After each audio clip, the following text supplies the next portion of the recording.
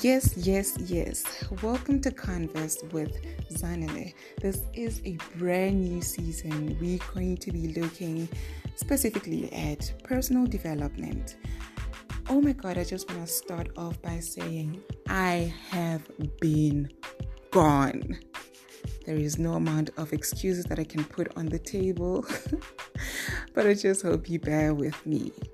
All right, to kickstart this season, I thought it was important to talk about self-introspection. Yes, self-introspection. I would like to define it as how do you see yourself? How well do you judge your character, or how conscious are you about yourself?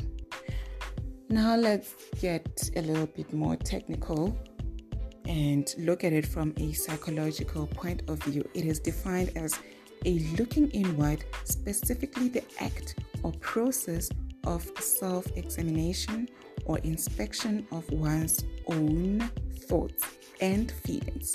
Another definition says observation or examination of one's own mental and emotional state, mental processes, etc. The act of looking within oneself. Simply put, I would say self-introspection is self-awareness. Now, can we all agree that we bring about an impact into other people's lives? We interact with people, whether it's at office, at an organization, at school, online. These are daily relationships we keep with people. To some, it's close contact, yes. To some, it's from a distance. But either way, you do not live alone. So bottom line is you are interacting with other people. I got a quote here from Jim Robbins. He says, "You are the average of the 5 people you spend the most time with." So in these interactions, we can agree that you are bringing an impact into this person's life. Now, have you ever wondered, how do you impact those around you? Are you aware of the value that you bring to other people?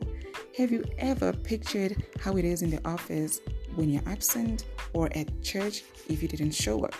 Just asking. Do you think if you were to attempt to leave this organization, somebody would perhaps try to stop you from making this decision because they really need you around? Maybe it's time you spend time with yourself and just dwell on the question, how do I impact other people? Do I help? Do I encourage? Offer advice? Do I instill fear in them? Or perhaps do I irritate them? Do I intimidate? Do I take away their smiles? What if the problem is with you? There's a trait I've been aware of for quite some time now, and trust me, I've been around. Now, when I'm listening to motivational speakers, when I'm listening to pastors or some influencers, I have come across this line, or this lines, they would say, bayeke bakhulume ngawe, bayeke bahleke ngawe, or when life throws you with lemons, turn it into lemonade, or people think just because they left, you will not strive, and the list carries on.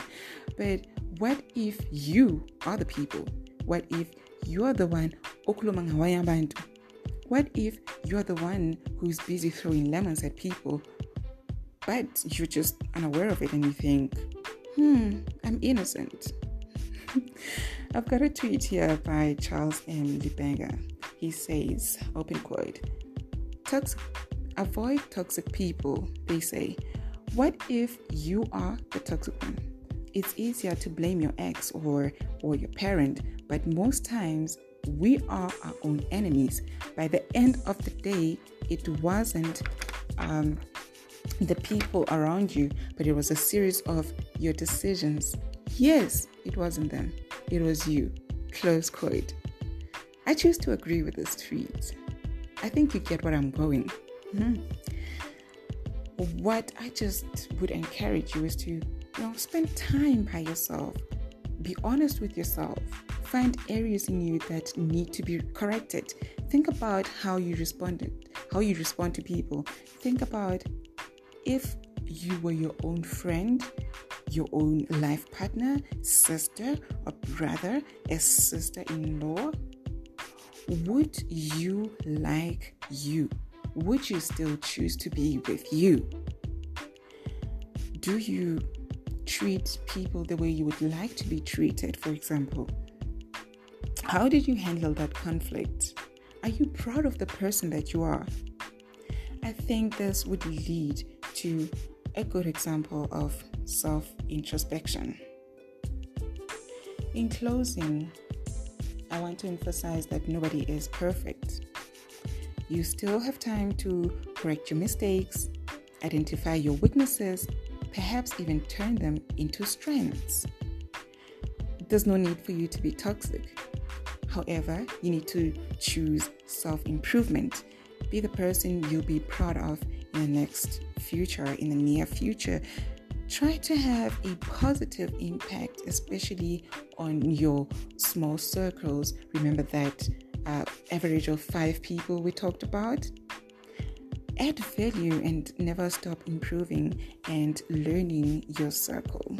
Spend time with yourself is very important. That's how I wrap up the show.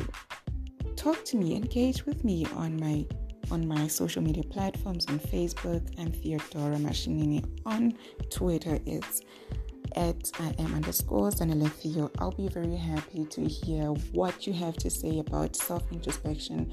Have you looked into yourself? Have you identified areas that need to be corrected? Would you, honestly, I would really, really enjoy it. I would really be pleased if you could answer the question from a point of view that would you date yourself? Would you choose to be a friend to yourself? If you choose it from that angle, I think we could work with that. Anyways, see you on the next show. It's going to be jam-packed.